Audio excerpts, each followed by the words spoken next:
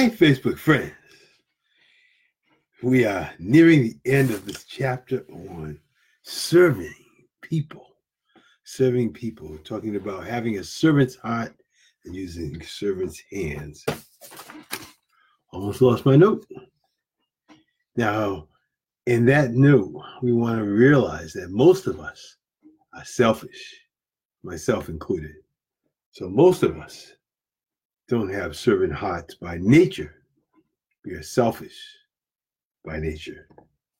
So that's important to know. So we're going to review the 5 steps to say developing the servant within you. And this wasn't meant to really be read, but just to show you that the 5 statements are there. You can probably stop it and actually pick those up. But I will also post those on the website, talking about developing the servant within you. From the book, Developing the Leader Within You 2.0 by John Maxwell, the #1 leadership and management expert in the world.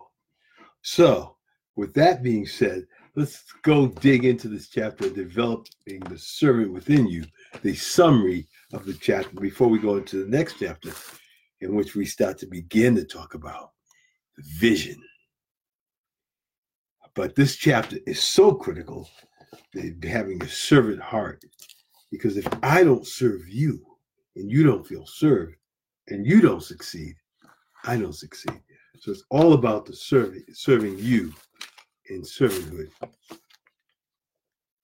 What he said here was that most of us are selfish, me included. We each have to work at developing a servant's heart. If you help with the process, if you need help with the process, you may want trying.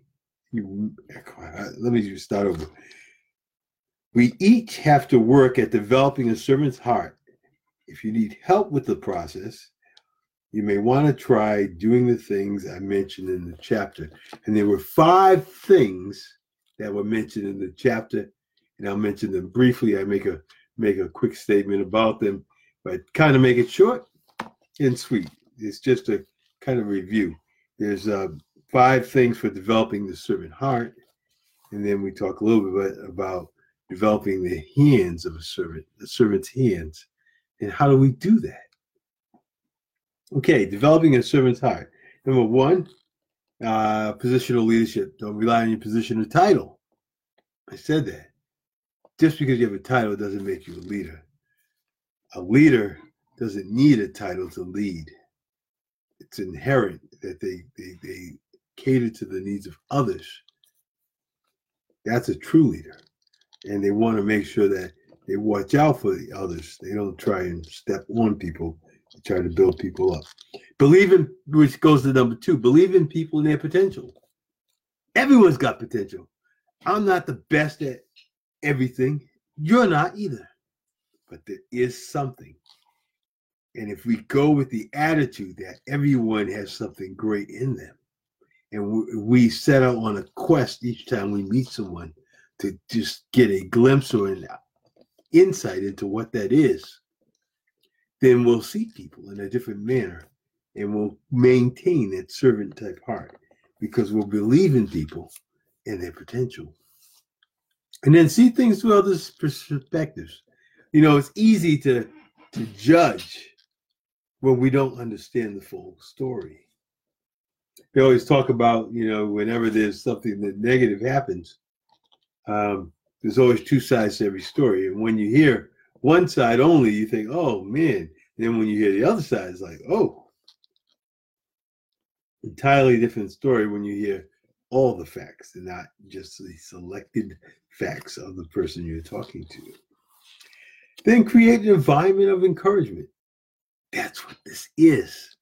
I'm here to encourage you, to give you that little nudge that, yes, you can make the next step.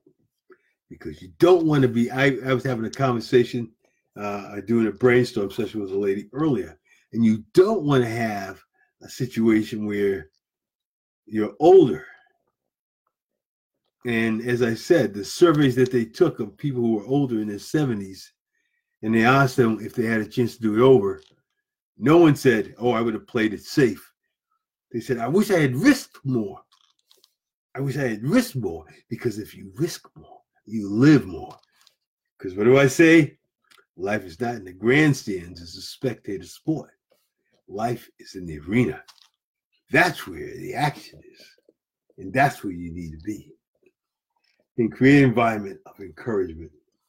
You know, and an environment where it's okay to fail as long as people are learning. We don't get it right all the time. But if we fail forward, learning and getting better each time, that's a lot closer to where we need to be.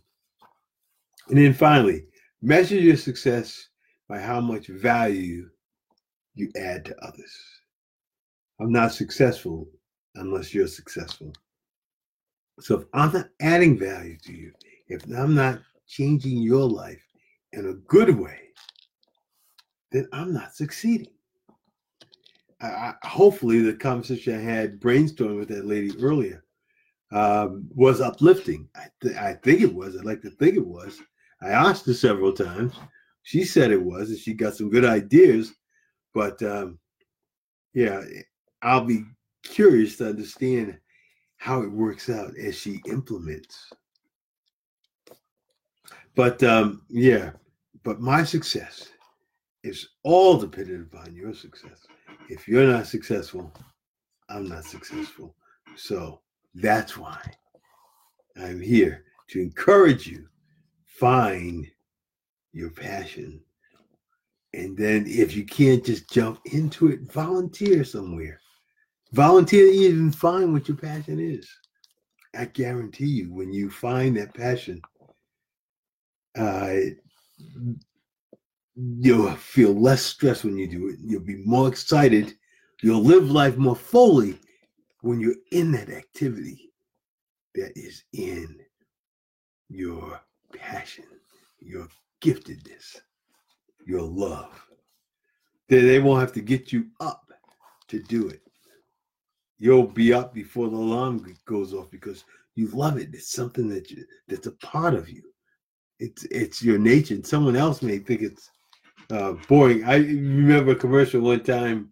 It was showing a lady had these tech manuals and she was reading them before she went to sleep because she just loved that technical writing, and it just jazzed her up. Whereas, you know, most people bring it beside their bed just to have one manual that will put them to sleep. Difference. We're different. We're all different. That's the beauty of life. Is we're not the same. We're unique, each and every one of us. And that makes all the difference. So I don't succeed until you succeed. And that's why I come on each night. Now, I've toned it down a little bit. I'm trying a few new things. But I will be here 2-3 times a week. Maybe not every night. Just trying to find out what you want, what works for you. Okay, so that was developing the heart of a servant. Those 5 things. Don't rely on your position or title. Believe in people, in their potential. See things through the perspective of others. Create an environment of encouragement. And then measure your success by how you add value to others. Then developing the hands of a servant simply is waking up every morning thinking about how you can help the members of your team succeed personally, professionally, developmentally, relationally, and so forth. Thinking of how you can help them in any way you can. That's the servant hands in action. Servant's heart is making sure you're putting people first. The servant's hands is putting them first in your mind and in your actions. That's my lesson tonight. I hope it was helpful to you. But it's something that doesn't come natural for majorities because by nature we're selfish. So since we are selfish by nature, it requires work in order to have the servant heart. but the joy that you get from helping others, as I mentioned many times, is immeasurably refreshing or confidence building. If you want to build your confidence, help others. It'll be a tremendous boost to yours.